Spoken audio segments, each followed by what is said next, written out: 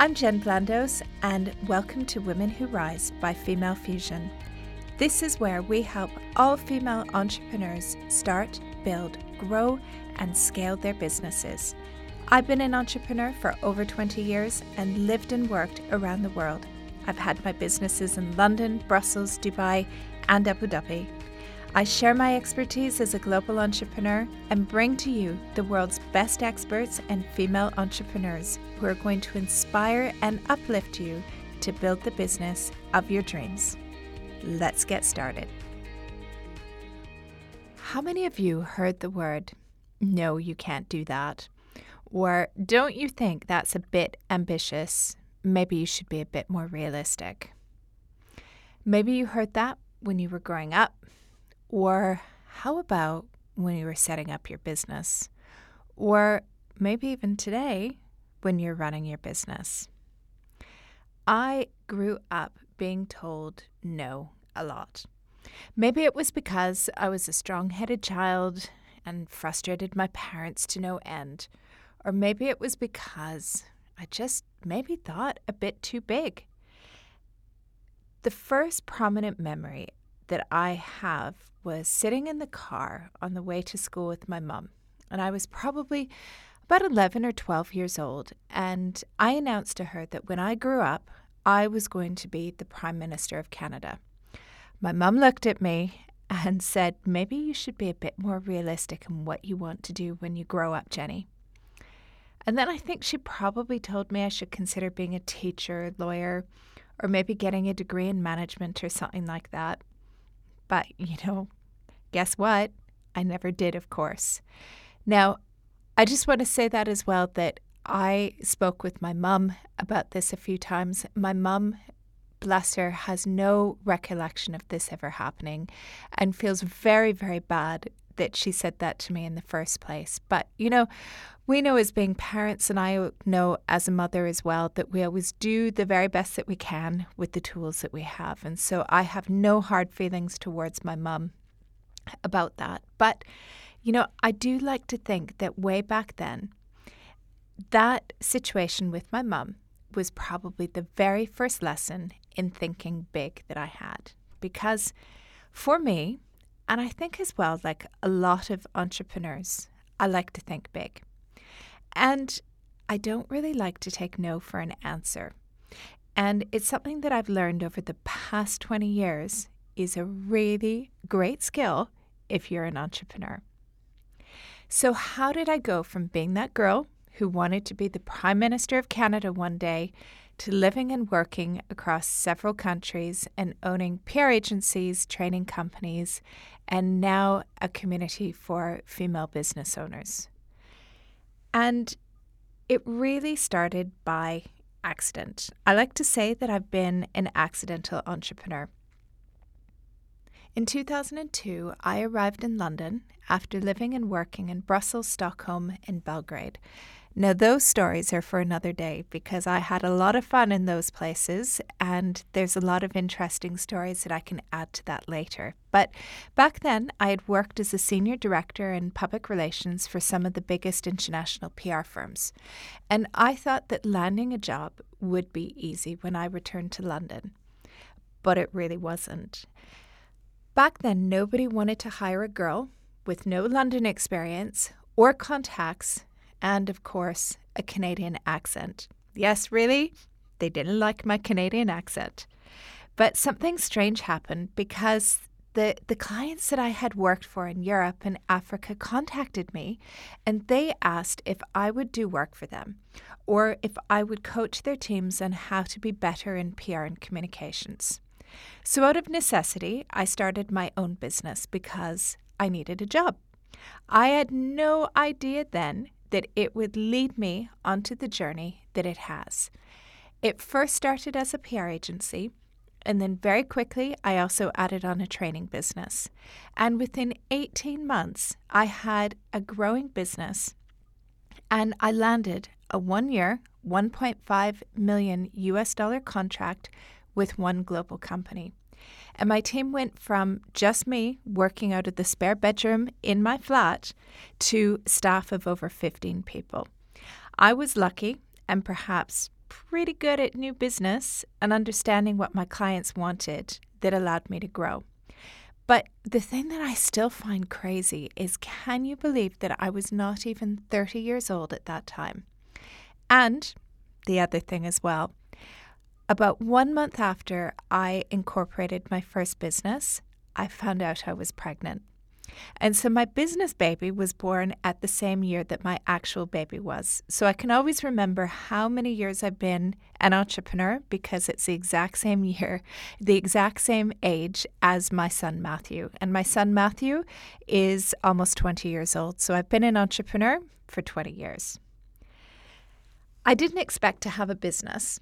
And I think a lot of entrepreneurs find this, that you think it's a way to make some money until you can find a job again. And that's exactly what I did. I knew nothing about running a business or having a team. And it was such a steep learning curve. And I learned so many lessons along the way. And what I found out as well is that most women don't go into business because they want to make lots of money. It's great if it happens, but often we go into business because we need a job, like I did, or we want to make a difference, or we want to take a passion and turn it into a business. I was really fortunate because I set up a business at the right time, in the right place, and I found a niche. Not only for the service, which was communications, PR, and media training, but also for the market, which for me was international because no one wanted to hire a girl with a Canadian accent in London. So that actually became the strongest part of my business. And my business was going along so well. I even had a physical office in London. I had one in Brussels, and I ended up winning big contracts in Brussels with the European institutions. And as that was happening, this was like this really crazy period, and I was looking at expanding fast to other markets, and personally things were going so well too that at a very young age, I was able to buy the house of my dreams in central London, and it was really the first time that I felt properly grown up. But then, something happened, and that was 2008. The markets crashed, the banks collapsed, and businesses disappeared overnight. Within 1 week, 90% of my contracts were gone. Gosh, it was gut-wrenching, because the week before, I remember I had a board meeting. I had decided that I was going to be properly grown up, and I had set up an advisory board, and we had had an off-site meeting, and we were talking about global expansion, and 1 week later, it was all gone. I was devastated. But not only that, I was pregnant with my second baby, who is now my teenager, Eva. So what was I going to do? Well, I had to pivot, and I had to pivot fast. And my staff of 15, I had to cut them back to 3. And that was really devastating for me because every single person that I employ, I really care about, and I see them as family, and I always worry about the impact of them losing their job, what that will happen on them. So that was really hard for me. And I also had to really massively scale back my Brussels office to the absolute minimum so I would be able to service the contracts that we still had. And thank goodness for European Union contracts back then, because recession or not, they still happened. So that was something which was regular income for me. And so I learned it was really good to be able to have those contracts in different markets. But I was also devastated because although I had a number of months available to cover the costs of running my business in my business bank account, that ran thin very quickly. So I had to take money out of my dream house, out of my mortgage, and to cover the spiraling costs of having a business in central London. And the future seemed really bleak. I remember just the feeling of stress and anxiety and worry about potentially losing my business. But I was so determined that I wasn't going to lose that company. I hadn't come that far to throw in the towel. So, what did I do? Well, first I called my mum and dad in Canada and I asked them for help. Not financial help, but more, I realized that I had to get out of central London and I needed to get on a plane and I needed to go and see customers around the world. Even though I was pregnant at the time, my mum and dad got on a plane from Canada and moved in with me for 3 months to look after my son, who was quite little at that time, Matthew, who's now a young man off at university. But that really enabled me to go into business recovery mode and really think about how I could rebuild and rebuild my business fast. Because after all, the clock was ticking. I was due to have a baby in February 2009. And I had a limitation about how long I would be able to fly for. And so I needed to move fast. So while the small businesses were crumbling all around me, I had no choice but to think big again. What could I do and how could I survive? And, there's nothing like a woman who's pregnant and knowing she's on a deadline. So I knew I was going to be able to travel until early January 2009. And so I had 2.5 months to really make it happen. So what did I do? Well, I looked east. I looked at the markets that weren't so negatively impacted by the recession. And I reached out to my contacts that I had there, set up meetings. I went to talk to them. So this was well before the time of Zoom. And, we had Skype, but not many people were using Skype back then. So when I reached out to my contacts that I had in these different markets, I set up meetings and I went to talk to them about how my business could support them and the work that they were doing. I listened to what they needed, what the requirements were, and then I really made sure that I adjusted what it was that I was offering to meet their requirements. So I'm a big believer in challenges that get thrown at us in life, and they're there to put us on a new path or teach us a new lesson. And it was because of the recession in 2008 that brought me to Dubai. So I was in London at the time, but my pregnant round the world new business trip didn't go entirely to plan, but it did save my business. And I managed to build some relationships and win a couple 7-figure contracts in the GCC region. And I had won one really big contract just before I was about to have my baby. And it was at that point that one of my clients said, "You can't have the contract unless you agree to set up an office in the UAE. And you also have to do that, and you have to agree to live here for a year, train up your team.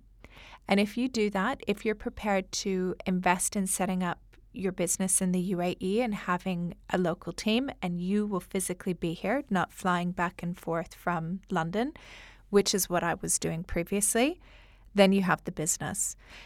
And I thought, okay, you know what? I'll go for a year.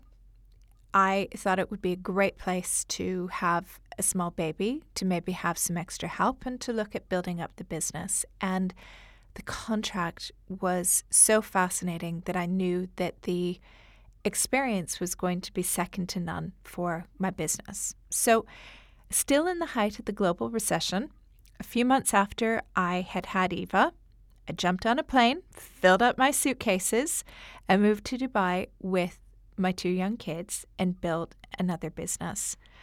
I was really fortunate that I had business that was already waiting for me, so it wasn't like I was starting from scratch. And I left my business in the hands of a general manager, and I threw everything into building a business in Dubai. But little did I know that 1 year would turn into pretty close to 14 years in the UAE and the beautiful country that I still call home. And, being an entrepreneur is not easy. And there are highs and there are lows. And we often have to think big because it's with that forward thinking vision that keeps us going. And I found that for me that often I would have these crazy ideas and think of like the biggest possible thing that I could do. And I would just go and do it. And most of the time it would work out. But, with the highs of owning a business and all the beautiful things that come with it, there's also lows as well. And I'm not going to sugarcoat that. And when you own your own business, that can be really tough when the business counts on you, that even if you're not in your business, no matter how well trained your team is, if you're out of the business for a significant period of time, the revenue that you have in your business is going to drop. It's not going to be the same level of revenue as it would be if you were in your business. And in 2012, I experienced that because I was diagnosed with breast cancer and totally out of the blue. And I had just gotten to the point that I had really rebuilt my business after the recession of 2008. Business was looking great, and then boom, I had to undergo surgeries. I had to have more than 30 days of radiotherapy treatments, all while trying to drop not too many balls and still having kids that were pretty young as well. I think back then, Eva would have been 3 or 4, and my son Matthew would have been 8, probably. So that was a really difficult period for me. And I learned that I could take the foot off the gas and allow my team to pick up from me. And it was a great learning experience for empowering my team to take over, because if I'm perfectly honest, that I was trying to do too many things and I probably wasn't a great manager back then, and I maybe micromanaged a few things. And it really taught me to trust your team, to train your team, and to let them do it, and to know that maybe they're not going to do it the way that we do it. Maybe they're not going to do it as good as we might do it, but they're going to do it, and they're going to do a pretty good job. And at the end of the day, that is what we need. And, having a business isn't easy. And as you go through the roller coaster of entrepreneurship, you will have all sorts of personal and professional challenges thrown at you. And over the years, I've had employees steal substantial amounts of money from my business, others who tried to take my intellectual property and create a similar business. I've even had clients cancel big contracts, and I'm talking very substantial contracts, because I refused to give them a 50% discount on the day that the work was due. Anything and everything that you could expect, I have pretty much gone through it. And, it's interesting that with this experience and with this background of having gone through this, I often see entrepreneurs at the beginning of their journeys sometimes getting upset if a competitor steals their ideas or copies their work. It happened to me very early on as well, and it used to really upset me, but now I really don't care. And you know why I don't care? It's because I know that where I am, that individual or that company will never be able to catch up. They will never be able to get to where I am, because they might copy what I'm doing, but I'm 10 steps ahead, because I am always innovating, thinking of new ideas, and they will never be Jen. Kind of like I will never be somebody else as well, which is why it's so great for us to focus on ourselves and what we do well and not try to copy others. And if and when you have that happen to you, remember, they're not going to be you. Don't take your eye off the ball. Focus on thinking big and driving your business ahead. And if you do that, they're never going to catch you. They're never going to be you. The other thing as well, when we have these difficult things happen to us in business, it's so tempting to want to go home, to want to, crawl into our pajamas, cry, maybe watch some Netflix, and just feel sorry for ourselves. But at the end of the day, I might take a day, feel upset. Sometimes, depending upon what it is, I might even have a big cry. Sometimes that helps just to deal with the problem. But I also look at it to use it as an opportunity to tighten up my systems, my processes, policies, procedures. And, as I say to everyone, challenges like this, things that we go through, simply become a really expensive training course that we learn from. And this is something that you should always hang on to. Things are going to happen that you are not going to love in your business. But what is important is that we look at that and say, how can we do it differently next time? What do I change in my business so this isn't going to happen? And it's always better, especially if you're starting out in the beginning, to make those changes, to have that happen now rather than 5 years from now or 10 years from now when it could be a really, really big mistake. And I've gone through all sorts of mistakes, and I think I might even do a podcast just on all of the mistakes Jen has made in business, because I think it might be really interesting because it has been such a great learning experience. But what I found is really interesting as well is all of these challenges that we have in business, looking back at it, even a few years on or several years on, about how it really helps point you to something different. And if I fast forward to February 2020, at this point, I had offices in London, Dubai, Abu Dhabi. I was traveling all over the world. Gosh, I think I was on a plane maybe about 5 to 10 days a month. And I love travel. There is nothing more exciting for me than sitting in an airplane, having that airplane smell, putting on the seatbelt, and the plane taking off. I get an excitement every single time doing that. I love to travel and I love to go to new destinations. But, back in February 2020, business was going so well. I remember I'd had a really successful business trip to London towards the end of February 2020.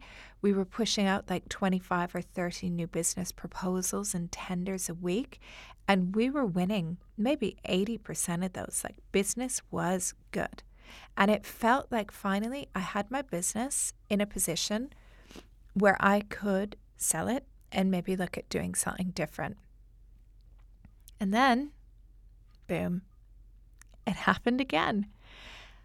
And, in 2008, I lost 80%, 90% of our contracts. This time, we lost 100%. Every single project and contract that we had was canceled. Can you imagine, as a business owner, just how that feels? And, the fear of the responsibility that you have for your employees, that was really where I was at that point. In my 7-figure businesses, my London office, my Dubai office, it was going so well, went down to zero overnight. Now, I'm always a glass half full girl rather than half empty, and I'm always thinking positive and thinking about things we could do, and thought, okay, this is going to last for a couple weeks, maybe a month tops. I had no idea that it was going to be the way that it panned out. And I don't think anybody felt that either. And I always ran my business to make sure that we had money in the bank to be able to cover costs, to be able to pay for rent, for salaries, several months. So if anything happened, if you had a month where there was nothing that came in, you would still be able to run your business. And I had enough money in the bank to probably cover 5 months of running costs within the business.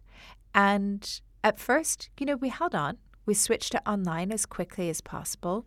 picked up a bit of work, but not really enough to keep the business running the way that it was and also have everyone employed.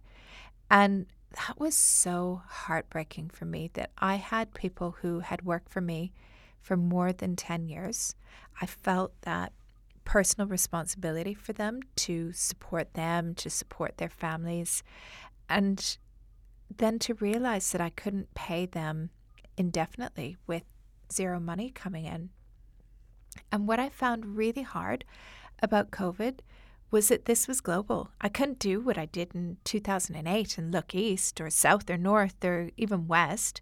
Everyone in the world was exactly in the same situation as I was. I could innovate and offer more products and services online, and that's exactly what I did. But my clients were mainly corporate clients, and a lot of them back then were like, no, I'm not really interested in online, don't really like online. We'll just wait until things come back to normal. If it's like 6 months or 1 year, we'll just wait. It doesn't matter. We don't want to do anything online. And that was a bit challenging. But, remember how I said as well that we as entrepreneurs, we always think big, right? We're always thinking about what's next and what our vision is. And so I saw the global pandemic as an opportunity because for the longest time, I didn't really love my businesses anymore. I didn't have that same passion and love for them that I did when I first set up my business. So you know what I did? I just walked away. Now, there's a little bit of a backstory behind that, and I'm not going to go into a lot of it. And the reason for that is that my business partner in my other business was my ex-husband. And COVID made me realize that I could do something else. And, the reason why I don't talk about it in a lot of details is that I had 2 kids with my ex-husband. And I think sometimes those of us, if we have kids, that we have a responsibility to not talk about our kids. And you might notice if you see on my social media, either my personal social media or work social media, I very rarely talk about my kids. And the reason is, my kids are teenagers, and of course, teenagers are slightly different, but they don't really want me to talk about them, so I don't overshare anything in their lives. That they are responsible for their social media footprint, and they don't really want to be talked about a lot, so I don't really talk about it a lot. But COVID made me realize that there was something bigger out there for me. And that was probably the biggest good thing that came out of COVID for me, because I always wanted to do something bigger. I wanted to do something that helped people and really, really made a difference.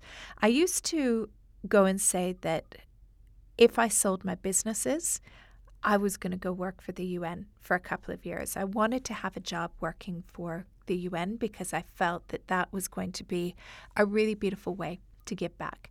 So as I decided to leave my big business, the one that I had known for decades, an opportunity came up. And I was approached by a woman who had a Facebook group called Female Fusion. And it was a group that I regularly used to get information about where I could find an expert or how I could solve a problem in my business. And at that time, there was probably maybe about 7,000 female business owners on there. They were mainly from around the UAE. And she had had this group for about 5 years. And people loved it. I loved it. It was, just such a lovely community to connect with other business owners. And she wanted to see if it could be monetized. But because she lived in the UK and had done since, I think, about 2010, it was impossible for her to do much with it not being physically based in the UAE.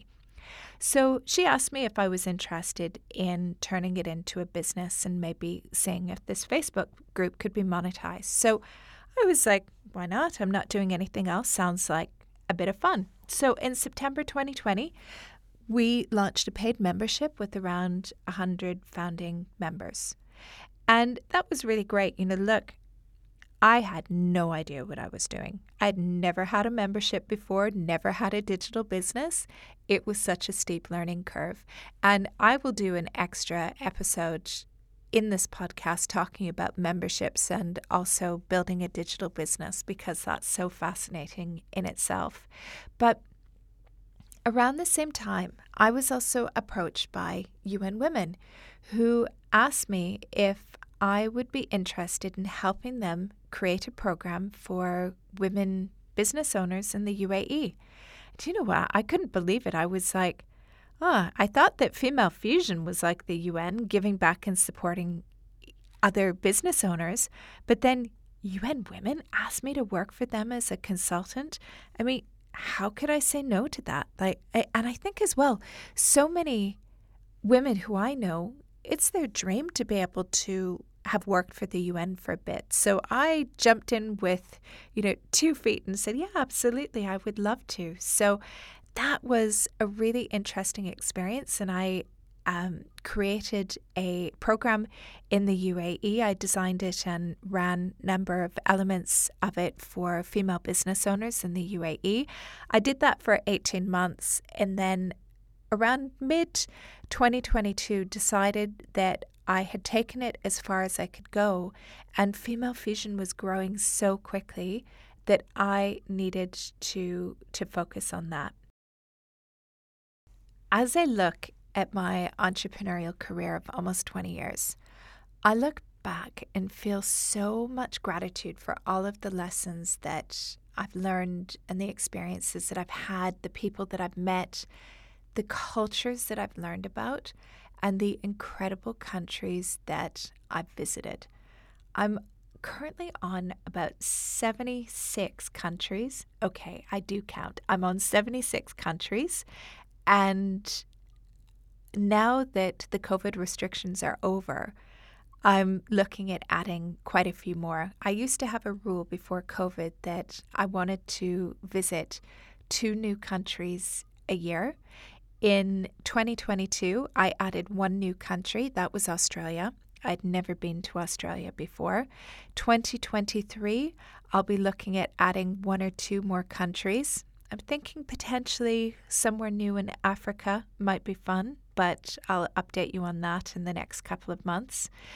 But international is just, it has my love, and being able to help other women in business is something that I'm just so passionate about. And, when I decided to step in and be part of Female Fusion, so many people said to me, it's just a Facebook group. What are you going to do with a Facebook group? You're wasting your time.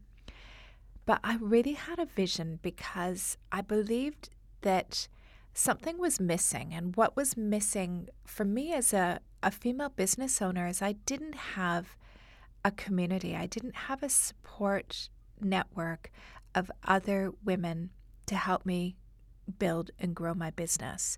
And especially in the pandemic, I felt very lonely because I didn't have people that I could consult and talk to, especially other women who owned a business like me. So I really discovered that by taking this Facebook group and turning it into a business, turning it into a paid membership, that bringing together other female business owners, doesn't matter if they've just started out or if they've been in business for 20 years and have an 8-figure business, that no matter what stage of the journey you're at, beautiful things can happen and these beautiful relationships can flourish. Towards the end of 2021, the creator of the Facebook group stepped aside and we came to an agreement that she wanted to focus on her work in the UK, and I really wanted to take Female Fusion and give it a go and really see if I could make that my main focus and turn it into a business and make it the largest community for women in business, not only in the UAE or the GCC region, but globally, because I really see that when women build connections and they have a network and they support each other, whether they're in the same city or country or several different countries, that support network is amazing. And now that we're so used to working online and digitally, that there's so much work that can be done across borders. And what I see with female fusion is that female fusion can really be the catalyst for that, that we can really provide that framework and that structure for women all around the world to buy from each other, to sell to each other, to be able to introduce each other to other contacts and connections, to be that support network for people. And that's a really powerful, beautiful thing. And as we grow and as we scale with more and more members, we're at close to 1,000 members now, that I also see as well that there is the power in really being able to make change. So a couple of issues really, really bother me when it comes to women owning businesses. And one is that women don't get access to the fair share of funding. That is proven by statistics and facts. Women just do not get access to the same amount of funding. And there's another number of reasons for that, and I don't have to go into detail on that now, but one of the reasons why they're not is that they often don't have access to the same networks that men do. So what better way than us as Female Fusion, with the power of such a strong community, being able to give our members access to that kind of network and those people who might invest in them. So that is a big thing that we are championing, because I don't want to see that it's less than 1% that women are getting funding in certain parts of the world. That is absolutely ridiculous. It needs to be on par. And the same thing as well goes for contracts, that globally women-owned businesses are getting 1 to 2% of the value of contracts compared to male-owned businesses. And again, there's a number of reasons for that, but that's where I really, again, want to use the power of community to connect buyers, to connect heads of procurement with some of the incredible businesses that have been created by women. And that is something which I'm really excited about, that we as Female Fusion can change the world and make it a better place for women who own businesses. And I often say that I have this dream when it comes to my daughter, who is currently 13 at the moment. She'll be 14 in another month. That when she's my age, that I want her to be able to kind of laugh and say, gosh, can you remember back in the days of our mums that it wasn't equal, that women-owned businesses weren't getting the same amount as men, that they weren't getting the same amount of contracts, but that so much work has been done that those gaps have been closed and it's not even a conversation anymore. And that is really my dream about where we can be able to take it. And, you know, as entrepreneurs, people tell us that we can't do things, that, you know, we shouldn't quit our job to focus on a business, or that we should go back to that day job because we're not making enough money, or that we shouldn't expand to that new market, or even that idea that we have isn't really going to make us money. But my challenge to all of you who are listening is to think big. You know, to surround yourselves with women and men who lift you up, to surround yourself with those who support you, challenge you when you need it, and are going to be your biggest cheerleaders.